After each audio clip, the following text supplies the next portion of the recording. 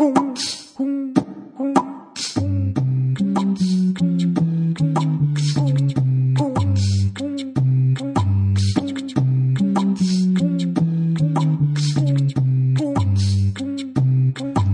and welcome to Glossonomia, conversations about the sounds of speech. I'm Phil Thompson, and with me is Eric Armstrong.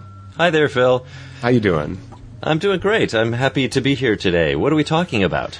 Well, this is episode 13, and we're heading back over to a vowel. Our vowel today is U. We'll keep on referring to it as the foot vowel, which is a lexical set word, which we've used that terminology before. But before we get into the details of the sound, I think we're always happy when we get a little email to respond to. And this time we got an email responding to the Goose episode and our passing reference to yod roticization. Do you have that email in front of you?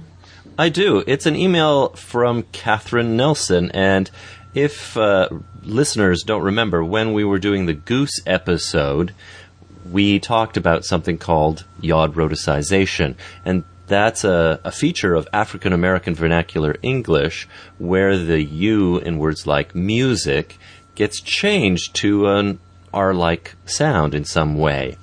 Both Phil and I had never really experienced this in real life. We'd read about it, but we'd never experienced it. So Kate Nelson is writing to fill us in. So this is what she said. Hi, Eric and Phil. Really enjoyed the Goose episode of Glossonomia. I was interested in what you had to say about yod roticization. I work in West Point, Georgia, which is a small town on the Alabama-Georgia border. I live in Auburn, Alabama, 30 miles to the west. I'm not from this area. I grew up in Chicago and was born in Pittsburgh. Having lived here for 17 years, I easily hear the differences between various southern dialects. I'm a corporate accent trainer, and the main part of my job is to minimize accents and to try to make my clients, business and private, speak in less accented ways and become more confident when they're in any speaking situation. When I started working in West Point, one of the more noticeable AAVE, African American Vernacular English, dialect features I heard was in fact the yod roticization. It is quite evident in words like music, beautiful, mute, distribution, etc.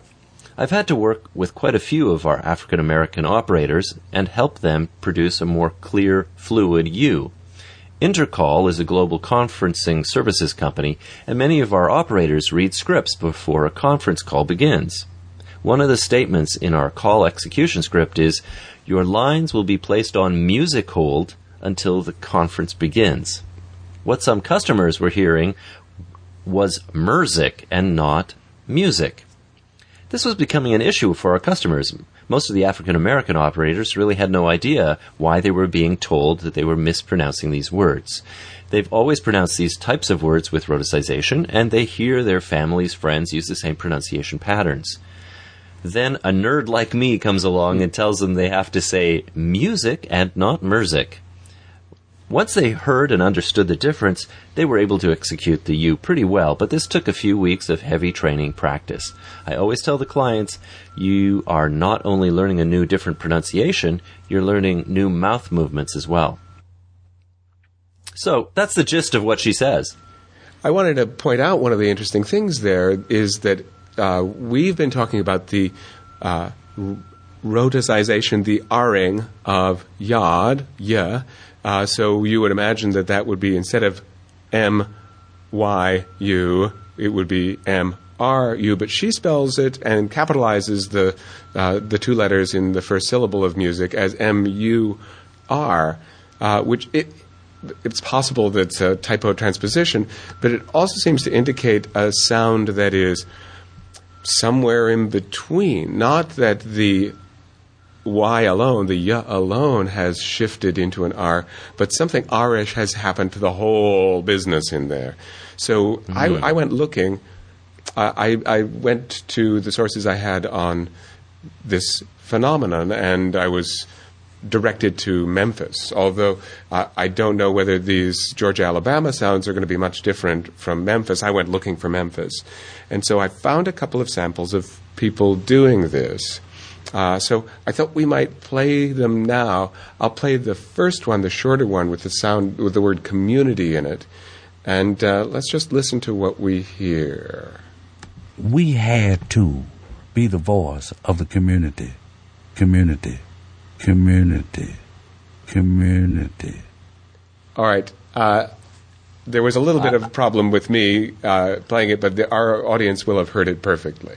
Yes, I heard it perfectly, and you've done an interesting job of editing, because what you've done is you've repeated the word community several times and then slowed it down. Yeah. He wasn't actually doing that in his actual That's speech. true. That's your tricky digital editing. That's a great example. Let's listen to the other sample right away, and then we'll talk about them, shall we? Excellent. So we're listening for interview. And my relationship with my interview partner is my mom. My name is Ronetta McKinstry, and I'm being interviewed by my son. Interview.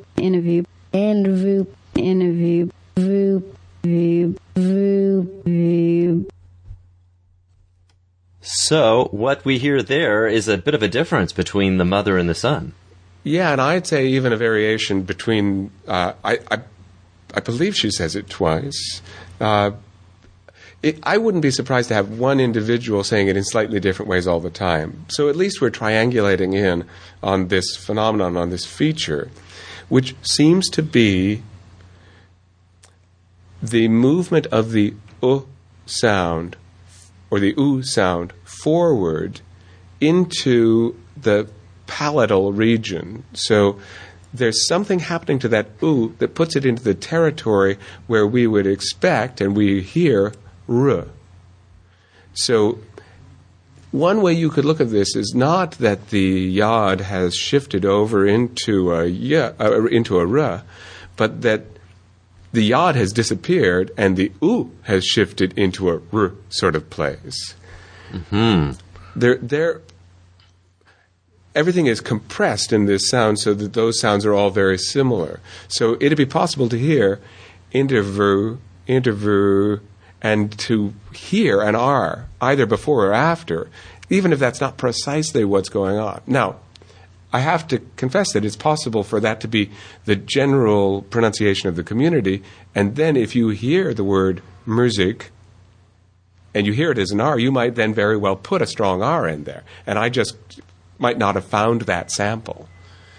So there could be variation amongst people. I think that this is a really fascinating process in terms of, we're always talking about how pronunciation changes and letters change and so forth. But you know what? It's in your mouth that something's happening here. And that the sound of community is in a place where my mouth is used to going for R and for Y. It sort of blends those two. And I think that there's a really good example of the sound moving the other direction. The word February, I have to confess, being a nerd, I usually pronounce it February. Me too. But many, many people pronounce it February. Are they doing this because they can't read? No. They're doing it because February is interpretable as R or Y. And the word January was probably spoken nearby. So January, February, I can interpret that February as February or February. And because I'm not looking at the spelling, I'm hearing it, and I'm finding the word in my own mouth, it's completely reasonable to say February. Completely. And we're in the minority, frankly, according to what I've been able to find in our bizarre pronunciation of February. I'm not going to stop, though.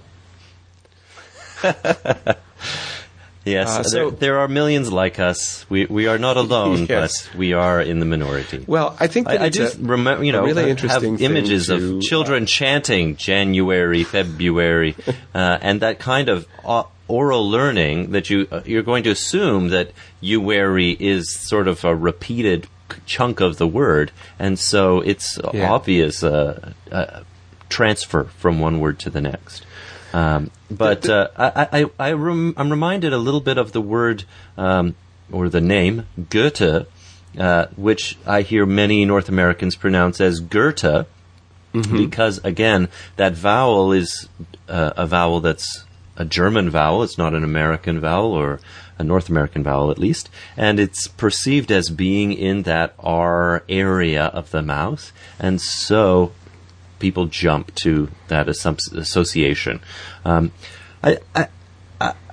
do think this idea of sort of softening the yod on one end of the word and fronting the u at the of that vowel, the u, softening the yod at the front and advancing or fronting the u at the back of the u, brings us sort of to this middle ground of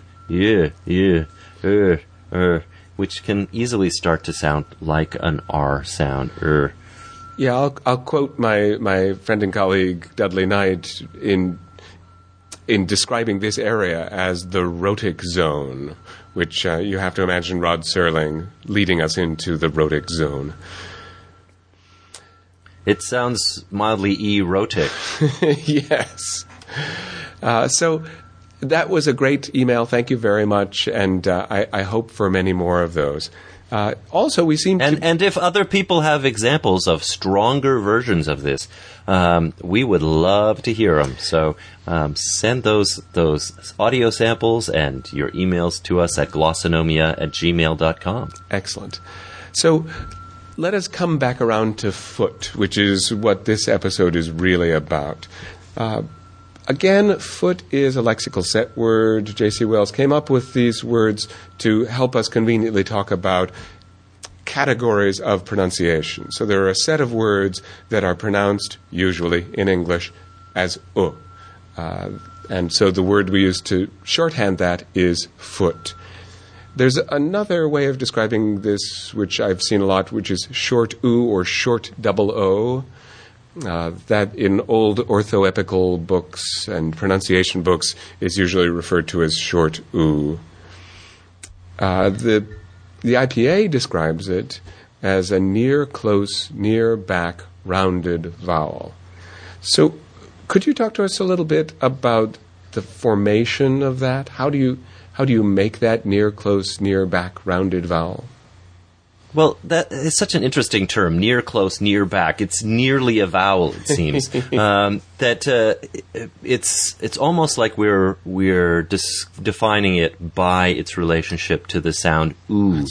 Oo, I think, is a convenient vowel reference point because it is that sort of upper back corner of the vowel chart. It's the close back rounded vowel. So that's easy to define. It fits neatly in the corner. Whereas the vowel, it's on the root down towards the center of the chart. The handbook of the IPA defines it as a mid-centralization of oo. I looked that up, and I was surprised to see that, in discussing cardinal vowels, handy, we can work our way around the outside of the chart. But when we get to sounds like I and we have to kind of work our way out of the corners to define these other sounds. That mid-centralization mark is a fairly new addition, right? As a diacritic mark, mid-centralization is a new mark, but, there is a separate symbol for that. Yes. We'll get to it in a moment for this sound.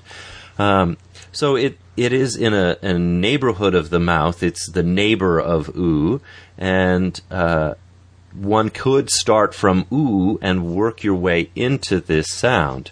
One could also work from the center and work out. If you started at schwa and imagine sliding gradually towards oo, you would go through the neighborhood and hopefully find it. So if we tried that, it would sound something like this.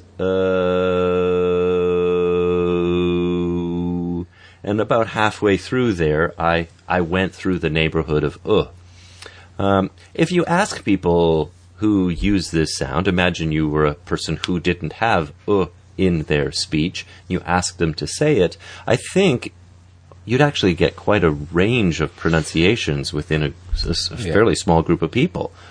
That some people pronounce words like... some people are going to say it with a very schwa-like sound, probably with no lip rounding, or very little. And other people will have quite a distinctive ooh-like quality. I have a very vivid memory of watching The Remains of the Day, and there's a lovely scene between Anthony Hopkins and Emma Thompson where they're arguing about a book. And it's just a popular novel, and clearly it's below him that he is reading a popular novel. He feels that he is such a person who should only read the classics. And he won't let her read it. And he says the word book about 20 times in a row.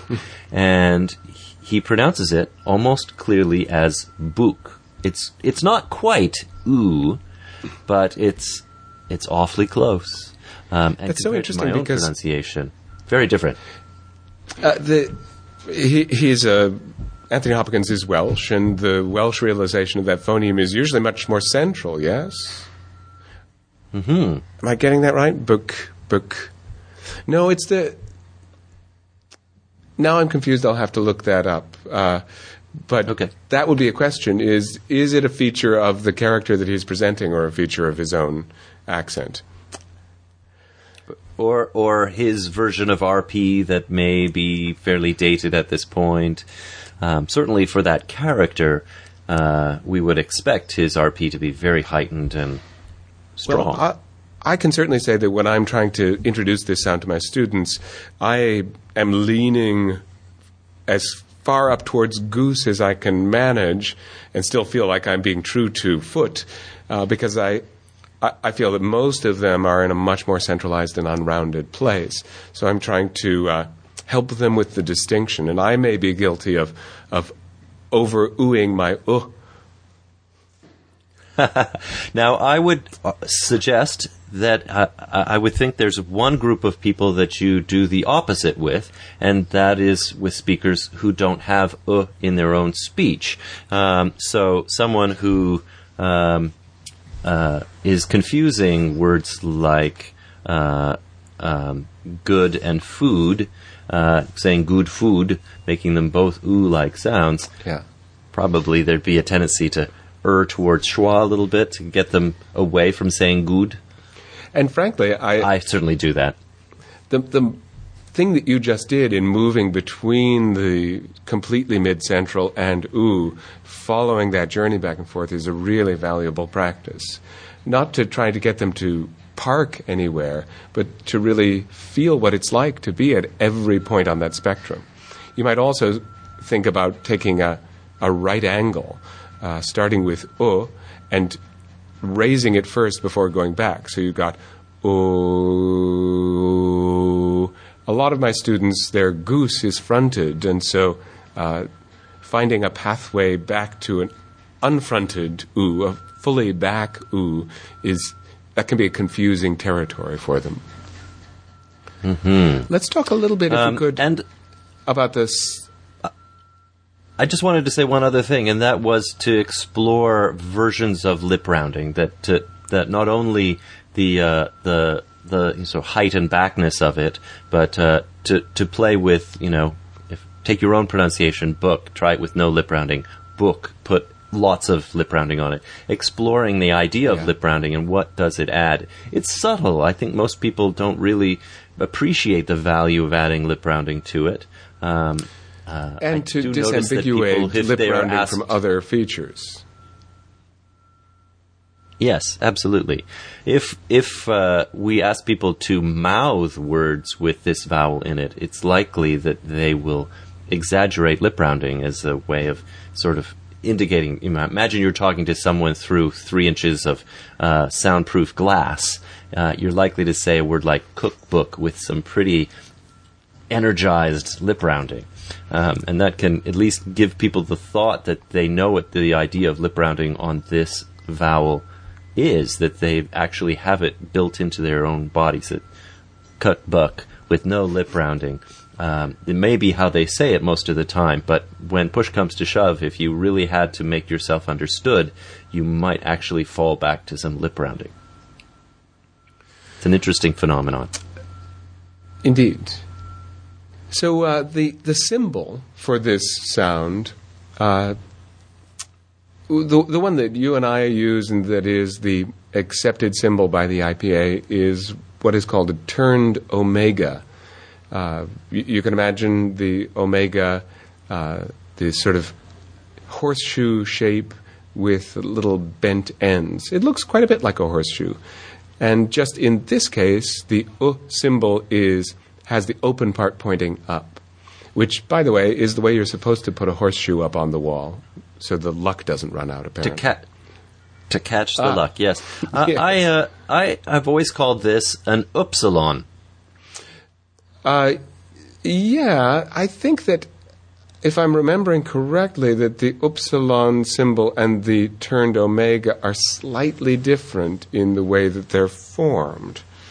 And I feel like I ought to grab Ladjusaw and pull him to be sure of that. So, now, let's imagine I a slight do know pause. that from... Well, I can fill that slight pause, I think, that in good. Greek typography, upsilon, there's the capital upsilon, which is probably more of a Y-like symbol.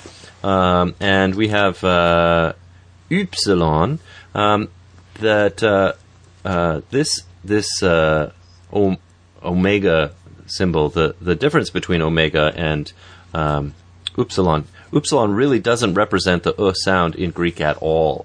And it looks more like half of an omega and a bit of a V.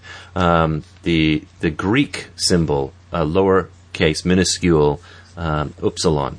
But I believe that the turned omega is in phonetic circles known as upsilon. And that's... Are you? I'm nodding. I see nodding through the waves of Skype. Yes, that's certainly what Jeffrey Pullum and William Ladjusaw's phonetic symbol guide calls this symbol. And I'm just going to find the omega in here, closed omega.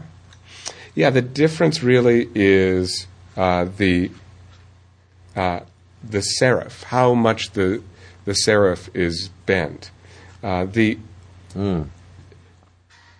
It is true, and I know that Wikipedia is not a source of authoritative information, but it's described as the turned omega on the Wikipedia site about the sound. And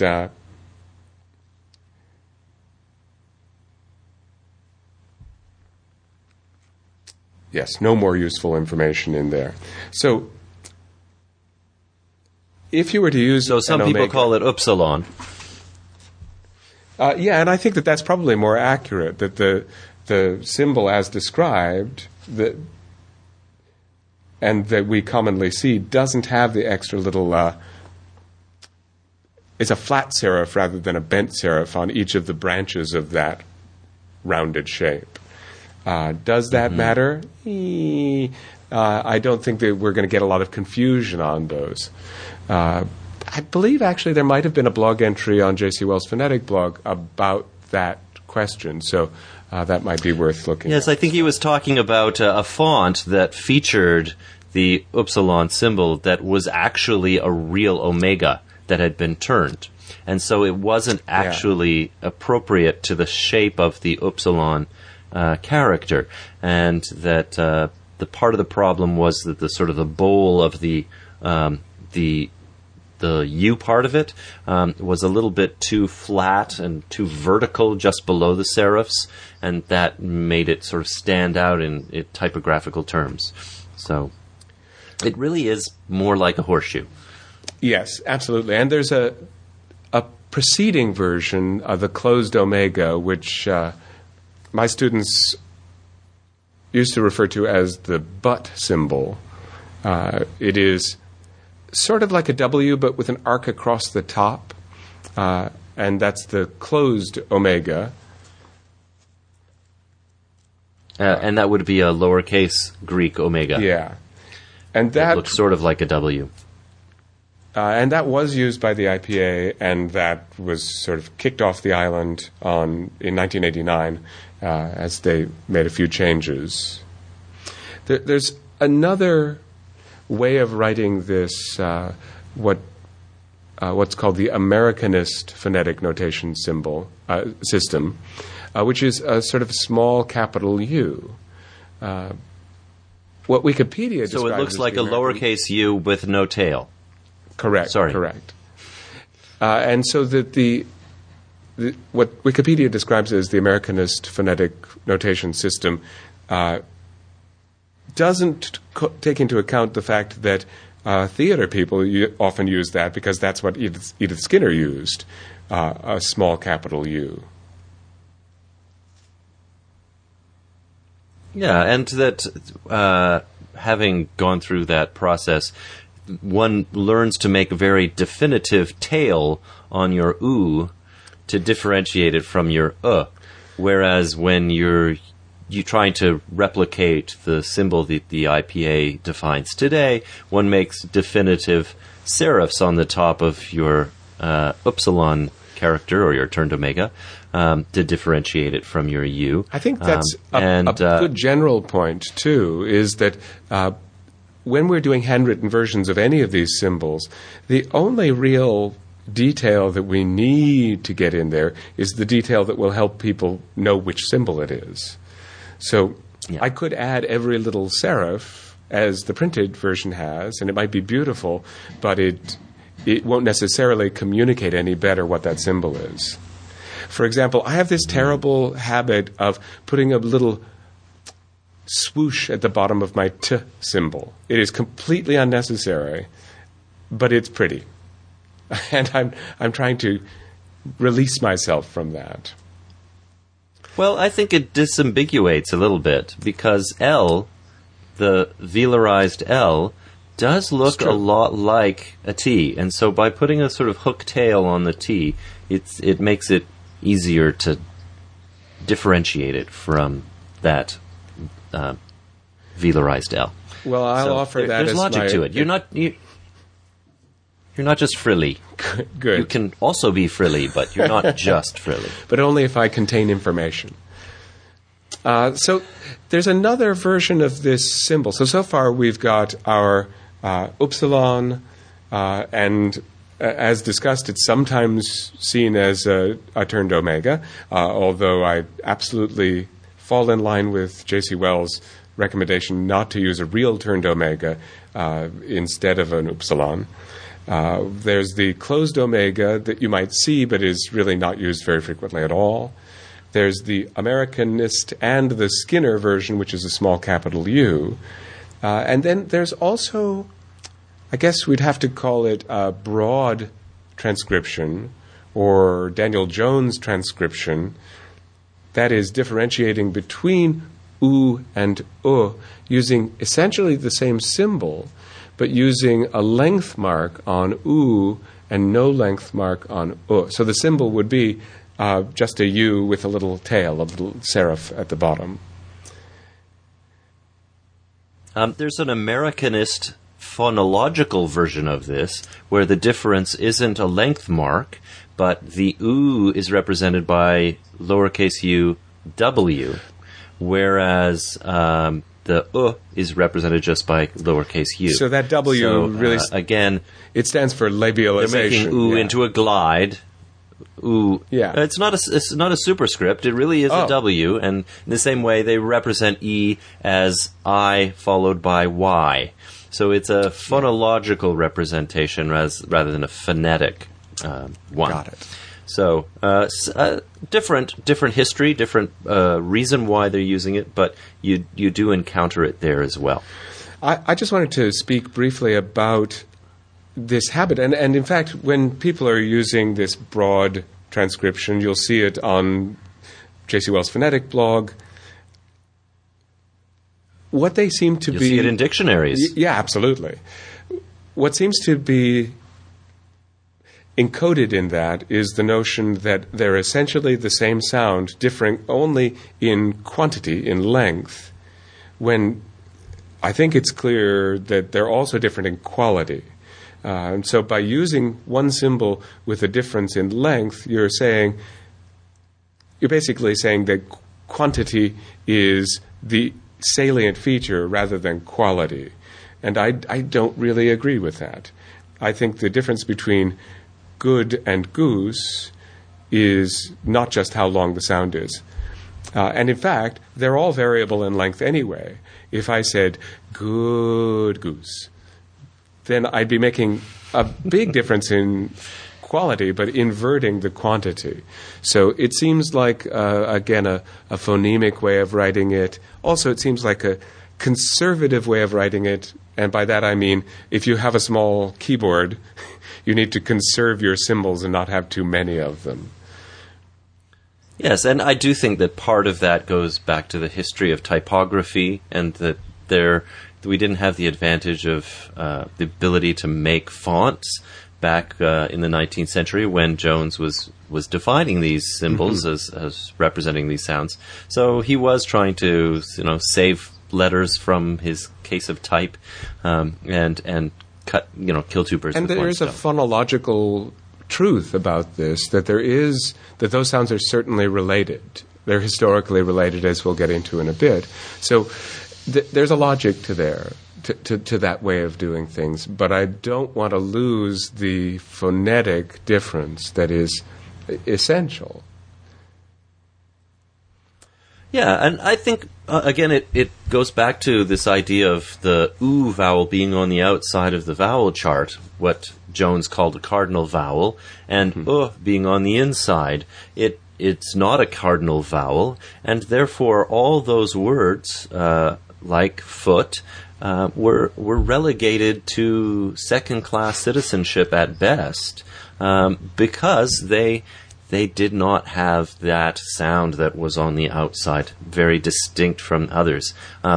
Because it's centralized, it seems to be perceived as being second class. And I suppose historically, some of the words that we pronounce today with an vowel were pronounced with a short oo. So a word like foot and food would have sounded much more alike in quality at one time, and that foot eventually had its quality changed. That foot would have been foot, and food would have been just a little bit longer, and that would be really the difference. Exactly. Let's save, though, the historical shifts for a moment. You had one thing that you wanted to bring up, which is the difference in stress, that is to say, how we might use an sound in an unstressed syllable. Am I getting that right? Yes,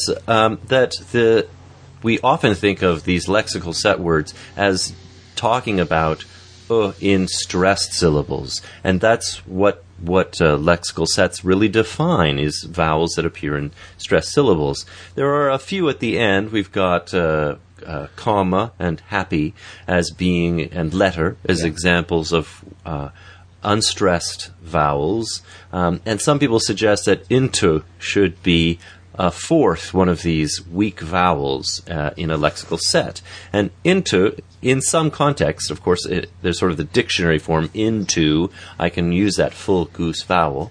I can reduce it all the way down to schwa, into. But there is the sort of intermediary pronunciation which uses that vowel, the nearly close, nearly back, rounded vowel. And there are lots of instances of weak syllables in the middle of words, things like a word like, John Wells brought up in his blog the difference between a word like spatula and occupy, that in his speech, in RP speech, what's represented by the lowercase u in its spelling is an sound, spatula, and occupy. And I think for Phil and I, in relaxed conversation, that's going to be a schwa in most instances. But he differentiates those two words, transcribing them differently. Spatula, he uses an upsilon, and occupy, he uses a lowercase u. Now, he differentiates his weak oo from his stressed oo by putting the length mark after the U in a word like use. So it's a different symbol for him, representing a different sound, and I think in his mouth, both words are realized with exactly the same sound.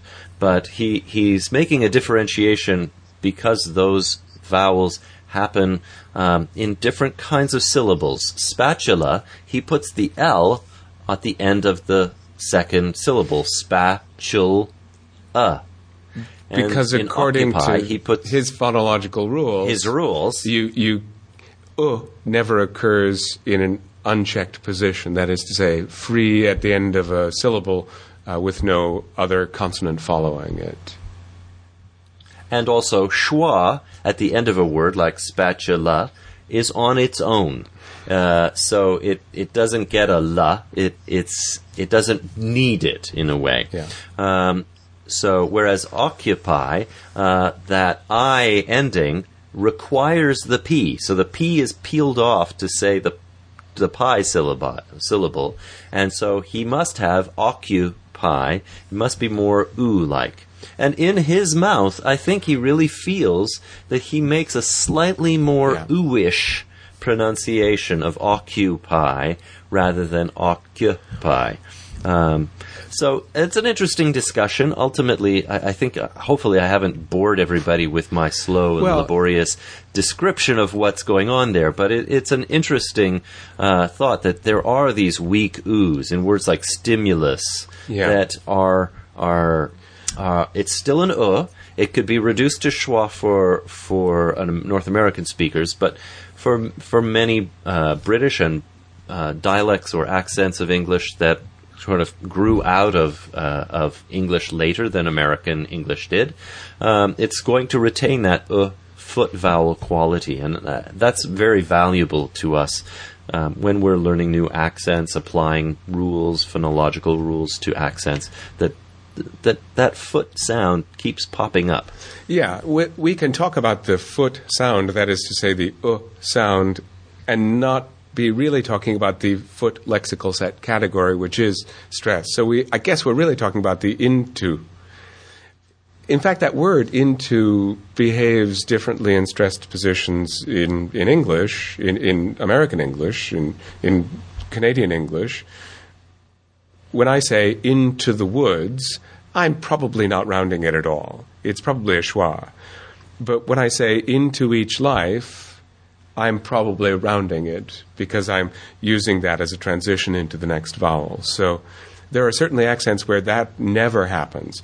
Into the woods, into each life, the same schwa.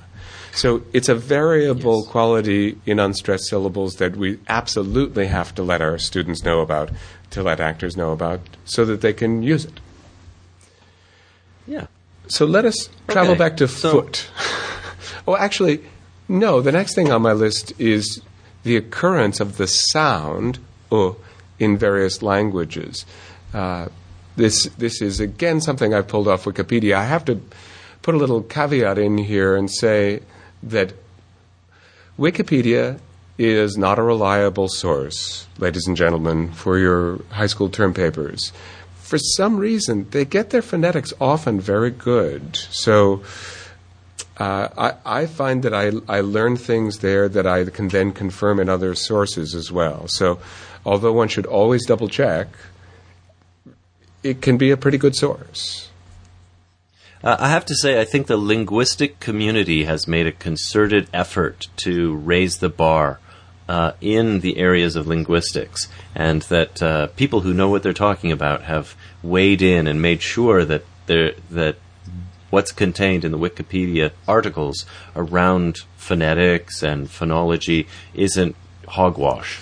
And that's a commendable job that they've done to make a useful resource for us. Although I can say that in this very episode, I think that my reading through Wikipedia entries about symbols got me off the track, and if you'll listen back, you'll hear that I was mixed up about turned omega and upsilon because of having read the Wikipedia article. So the fact that I think that that's one of the possibilities, that could be untrue.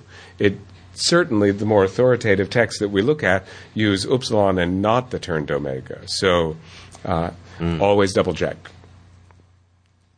Now, just before we talk about it in other languages, let me just say one more thing about upsilon, and that is when I first learned it, I learned it from print, from that book, right? Ladisson Pullum's Phonetic Symbol Guide. And it's written Upsilon. And so I saw up, so I said upsilon. And it wasn't really until I'd been teaching for several years when I went, this is ridiculous. I'm trying to teach the sound why don't I just start saying upsilon, and put the sound into its name? I don't know whether it's supposed to be upsilon, but that's what I'm saying. Well, it makes sense. It works. I believe the etymology. So we have Omicron and Omega, Omicron and Omega, small O and big O. And so I don't know, Upsilon. It seems to be that the psilon must be some descriptive of oo. So it makes some logical sense to say it as oo. Yeah. The challenge for me is that we have the contrast of upsilon and epsilon. And when on my first day, when I'm working through those words, I have to be sure that I'm clear to articulate them, upsilon.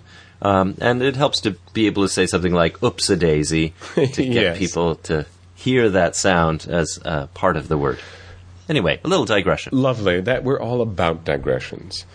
So it seems to be a sound that occurs in quite a few languages, which sort of makes sense because the related oo sound happens all over the place. So the example in Arabic is kutub, Cantonese hun, which is an unrounded form of the upsilon. Obviously, we have it in English, in French. Now, this is interesting, and you can give me the Quebec version of this. The example given here is... Well, you see, they're using a Quebecois slang reduced version. I mean, in Quebec, this word they're giving, foule, it's a really strong, foule, la foule. But there are some slangy, hey, la foule. La foule, and they reduce it. So, what form of Quebecois? La foule. There are people who do say that, yes. And I guess that's a reminder that any language that has oo could have the sound even if it's not really recognized as a separate phoneme. Exactly. Yes, Russian, Swedish, Vietnamese, all of these languages have this sound. They seem to be having it in stressed syllables. Schutz. Yes. I think the Russian example looks like it's in an unstressed syllable as an unstressed allophone of oo. Sukhoy. I do kind of feel like the Wikipedians have gone searching for oos and managed to find a few languages. Generally, it's a fairly rare sound. We haven't gone off to our friendly website that has all the rare sounds and looked for have we? No, but what's that? WALS? WALS, the World Atlas of Language Structures. The thing is, I wouldn't be at all surprised to find the sound widely distributed and the phoneme more restricted. That is to say, as I just said, anyone who's got an oo has got the possibility of having an oo because we're not stressing everything all the time. But to really have as a distinct phoneme from oo, that's a question that I don't know the answer to. And you're right, this is a handful of languages here. Whether it's an exhaustive list or not, I don't know. I'll go further and say that even within English, where we know that sound occurs, it is not the most common sound that we have as a separate phoneme. I made a list of... It's pretty rare. Is. I suppose this is a good moment to go into the history of spelling. And in my looking through the research on this, I decided that I would try to find as many of these as I possibly could. And I'm gonna just read them very quickly and use that as a way of demonstrating how limited an inventory this is. We have foot, put, puss, bush, full, pudding, bull, good, stood, wood, hood, hook, hoof, cook, nook, rook, look, wool, wolf, roof, soot, bosom, could, should, would, shook, push, might have repeated that one, cuckoo, butcher, cushion, rook, certainly repeated that one, sugar, bullet, woman, root, brook, crook, and then juk, I'll get back to that one, took, Buddha, and Muslim. Most of those come really predictably from Old English and from Proto-Indo-European root, or root, from O, which really caught my ear. I'm sure it did. Said root. That's the way it was pronounced where I grew up. That does not mean it was pronounced that way in my house. So a word like foot is a great example because it entered English as faute with an O. And as we've discussed in previous episodes, O sounds move towards U. And then there was a process after we had foot, poot, poos, bush, all these Old English words with U sounds. Some of them shifted central towards U. So it's a twofold process there. And I think we talked about this in the Strut Nurse episode. There are 3 steps of centralization. So you could take the word faute, blood, and, let's say, mood, and watch them shift. Mood is going to stay in the same position. It's going to continue U to the present day. Good, or foot, is going to shift towards an U. But blood is going to shift all the way to the center. Why? Well, I think it's really about the context of consonants. That it's easy to say mood or food, partially because of the initial consonant. Your lips are already forward. To say good is a little bit more hard work because your lips aren't involved in the g sound. But to say blood, the b and the l, the l interrupts the b. There's all sorts of work going on. You're done by the time you get to the vowel. And so you're more likely to say blood. Now, this is pure conjecture on your part, though, right? Because we have no trouble saying blue. Yeah, that's absolutely true. And we say food and foot. So, but right. All I can really say is there is some phonological force at work because this change has happened.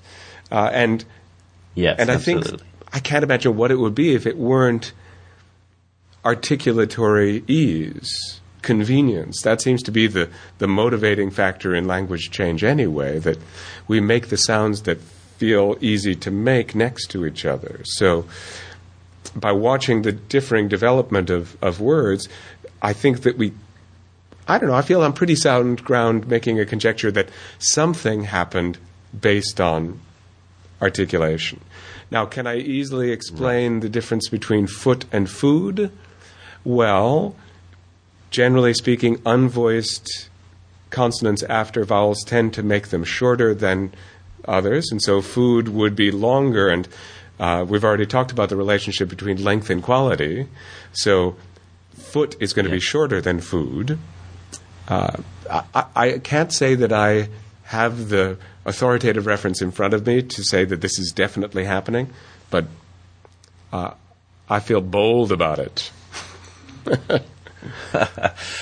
Now, food is an interesting word in Canada. That there are some Canadians who are black who came to Canada at the end of the Underground Railroad, and they live in southern Ontario, further south than Toronto. And some of them, typically older people at this point, pronounce food as food. It rhymes with good. So the old prayer, God is great, God is good, let us thank him for our food, has a rhyme in it. And that was a bit of a mind-blowing discovery when I was a young person.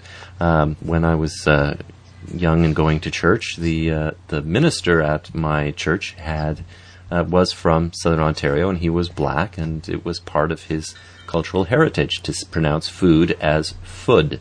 And it seemed to be an unusual, unique pronunciation of that one word, and it really leapt out at you when you heard it. Well, that actually brings me, I can't say that these are really the same source, but there's a great example of a word that has moved in mainstream pronunciation from an sound to an sound, and that's juk.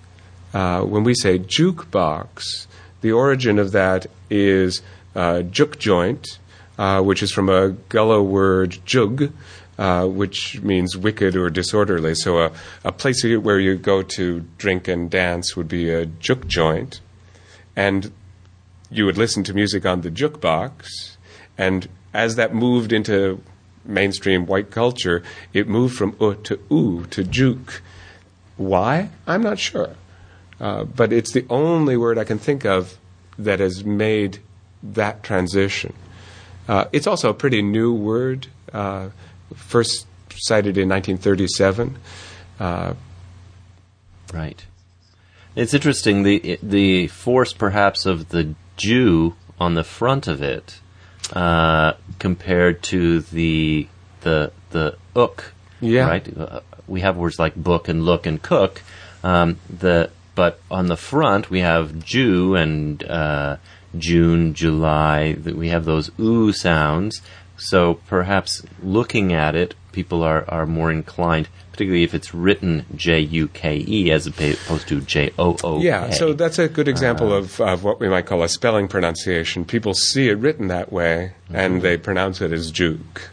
The only reason I know that it's juk is that it was Zora Neale Hurston talks about it in an essay she writes and goes to great pains to explain that pronunciation. Otherwise, it would have been entirely lost to me. There are a couple of other words that don't fit this main pattern. So we have this really long list of Old English words that are usually double O. Some of them are U spellings. There are some OU, like could, would, should. All of those went to oo first and then back to o. There are some that are from Old French, but they started with more of an a U spelling. And may have actually had an U sound at one point, like sucre becoming sugar. That's a long Or path. butcher was an interesting one because it was a buck, a male goat. So it's the buka is the word for goat. And so it's the person who deals with the slaughtering of goats. That's interesting because I'm seeing on your list here that it comes from French, and boucher is definitely an oo sound. So if it came in as a sort of a Norman introduction from Old French, then I don't know whether baka is an Old English. I think that there was a root word that came both to French and to English, and that we made buck out of buka, and the French made boucher, and then it came from French into English in disguise, and didn't have any goat connotations, I think, and turned into this new word, butcher. And maybe because of that, it didn't go through the full centralization that turned book into buck, or that changed mouton into mutton. Right.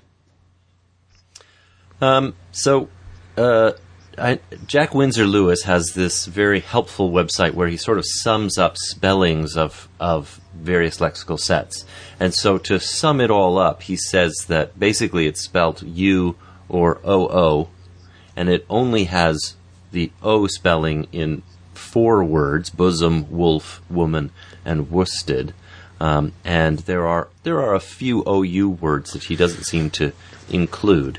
But he also mentions the suffix ful, full, and that we have talked about that back in our Schwab-episode.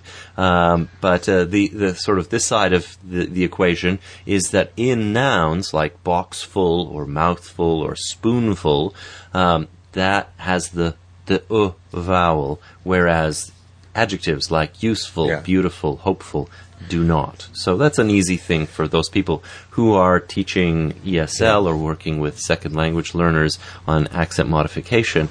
They can use that as a way of pointing out when to use. By the way, you're looking very spoonful today. No, thank you. Thank you.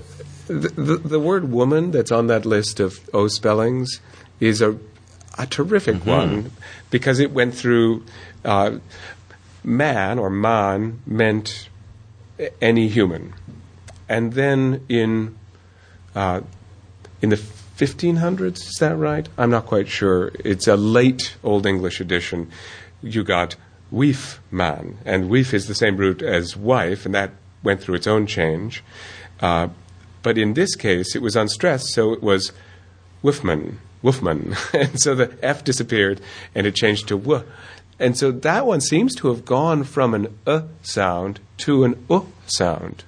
That may be a similar process, at least, that took juk to juke. This is taking woof or whiff to w. And I think that in this case, it's the influence of the W, clearly. Because you're already rounding. Yes. Maybe that explains wolf as well. Yes.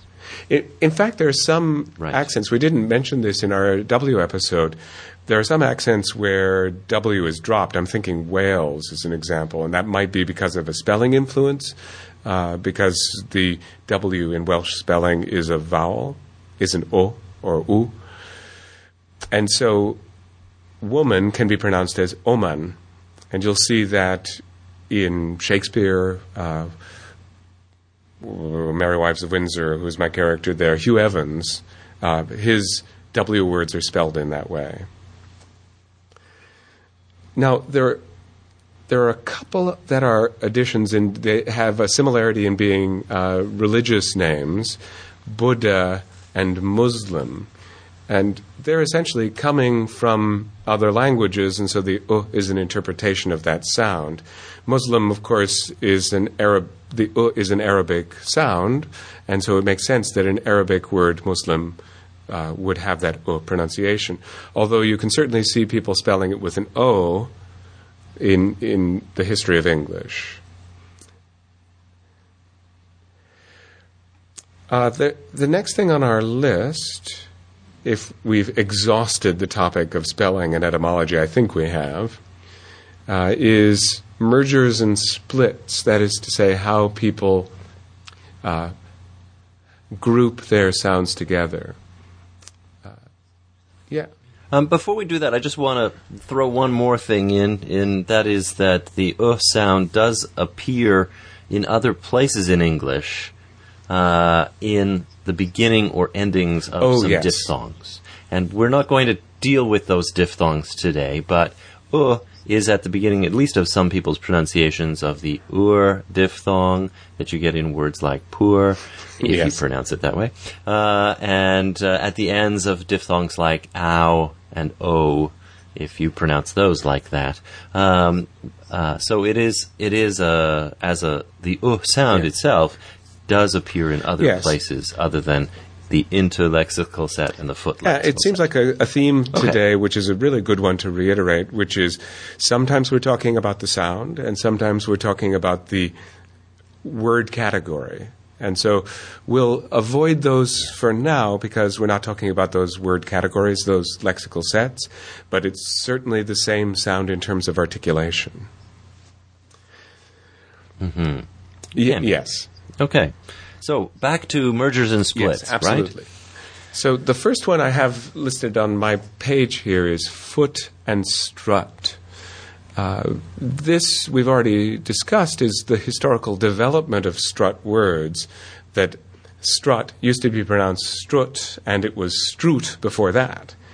So that shift didn't happen in some accents. They retain the older form. So strut, kut. I'm trying to think of. So yeah, my gut doesn't feel good might have the same sound, whereas you and I would distinguish them. Yeah. The next one on my list is a merger of foot and goose, which seems to just be speaking about the earlier historical period. That is to say, rather than all oo words moving to, or some oo words moving to in Scotland, for example, you tend to have all of them grouped together and pronounced as oo. So, foot, goose. It's confused by the fact that those that realization is more front. Goose. It is, at least it is today. Yeah. Goose. Yes. Good. Goose.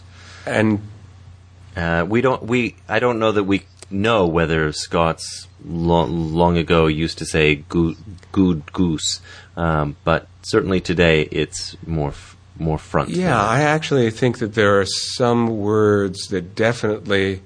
I'm not sure whether this was isolated to the far north, but there were certainly some words that went through a period where they were rounded ö. There was a development from I to ö to oo. It'd be interesting if they had gone through that process and then in Scotland more recently moved back forward again to u. So the final one I have on here, I really am reluctant to call it a merger, and that is foot and nurse, because I don't think people are really merging those two categories.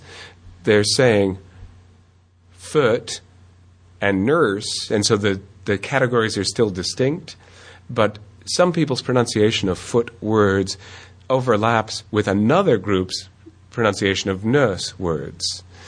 So if I said the word nook and somebody else said the word nurse, they would be very similar sounds. But within each accent, you're not going to confuse those two words. So the lexical categories haven't merged. Well, I mean, I think there are people whose pronunciations of wood and word are starting to get very, very close together. Wood and word. Interview. You'd have to have a non-rhotic accent. If parts of the deep South, or perhaps some African Americans might have wood and word the same. Unfortunately, most African Americans are coloring on nurse words. So it tends to be sort of plantation style, Southern, that kind of classic old-fashioned deep South non-rhotic sound that it's kind of dying out today. But it does still exist, and it would be in those environments. I'm thinking about the constellation of slang words around WORD, word, and what up, and WOOT, what. There seems to be a sort of flexible boundary because they're words that are similar to other words. You know, that is the righteous word of the Lord, so you would say word, but it's also related to what. That is going to take some more research for me to figure out if that's BS or not. I can't stop myself from saying these weird ideas that come into my head. But I'll definitely say that my students, no matter what their background, I'd say 90% of my students make their foot words in an unrounded, centralized position. And I've been quizzing my first-year students and having an awful lot of confusion in the way they transcribe sounds. So I might give them the word would, and they will transcribe it in a way that I would read as word. They're having a hard time in their heads pulling those sounds apart.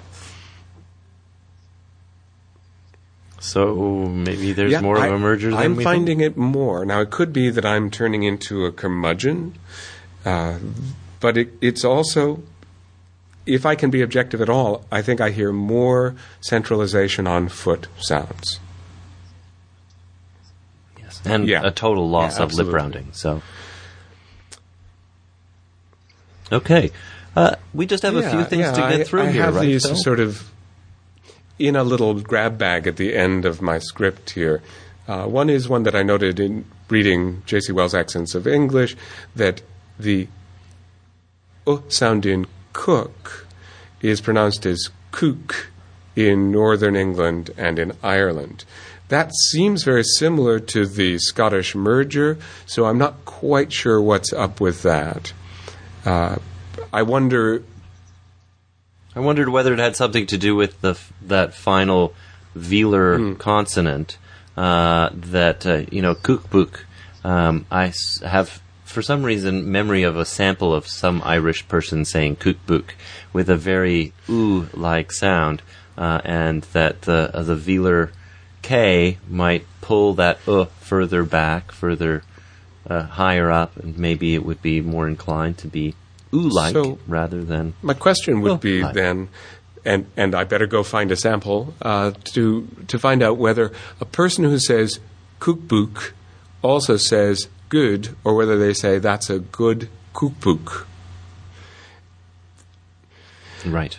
I also have since we were talking about my American students changing the way they say foot, there is a thing, I guess you could say, that in some cases they recruit what would be strut words into the foot set. And for some of these speakers, the only sound they really make is in a word like culture, sultan, vulnerable, multi.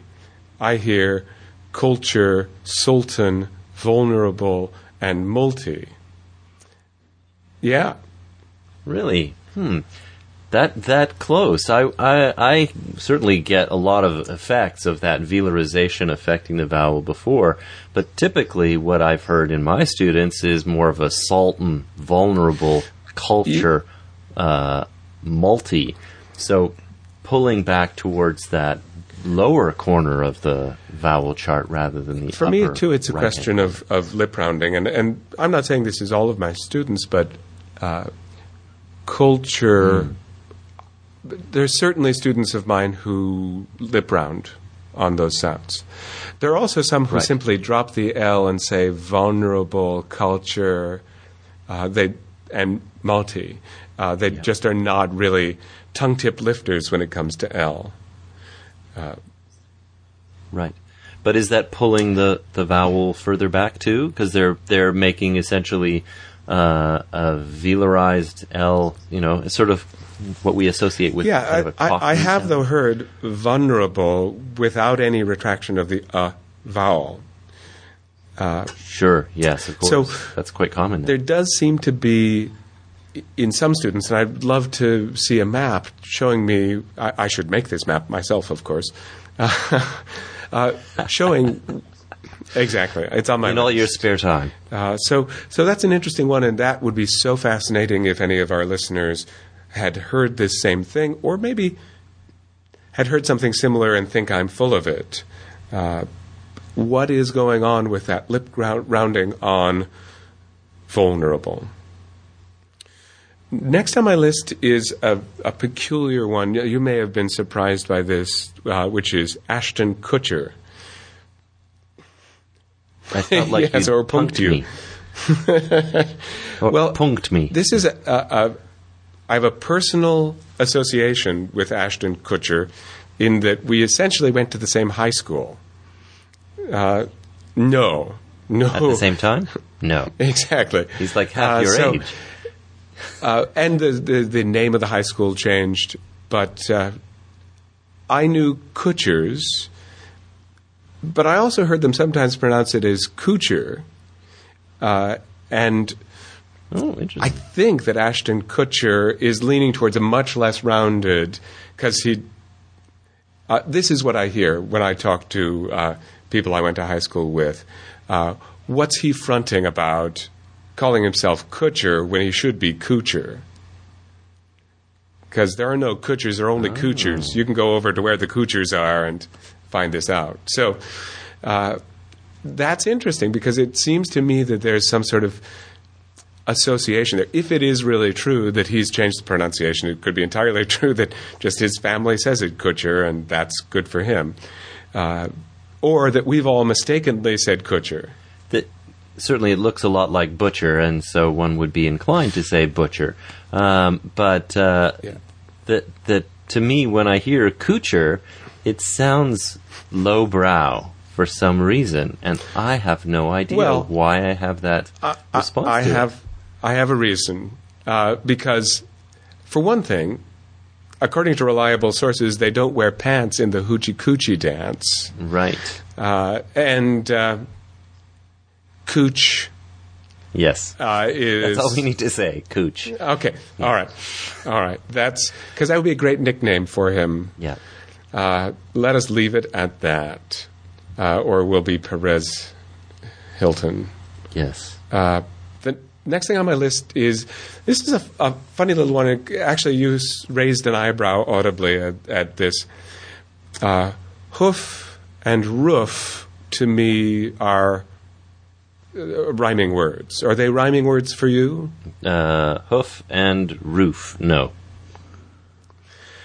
However, we would both say hooves, probably. Yes. The horse's hooves.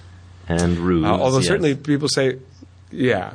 Although I don't know if I'd spell it the way I spelled it there.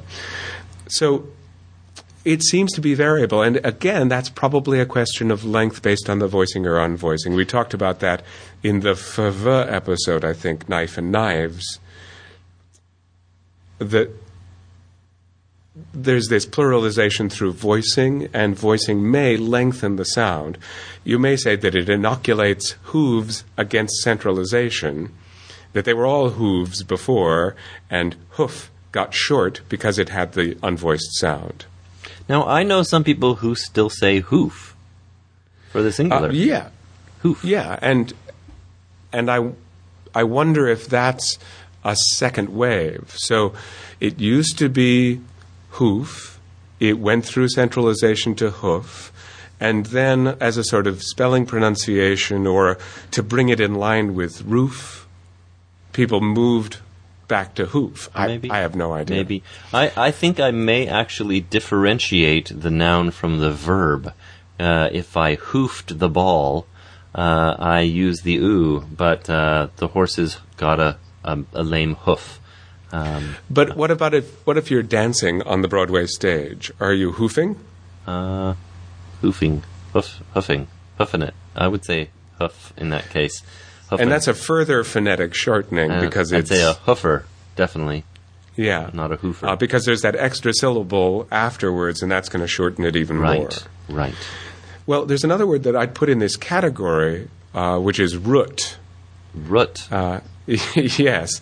But I'm looking inside my linguistic homunculus, what it really feels like inside of me. Yes.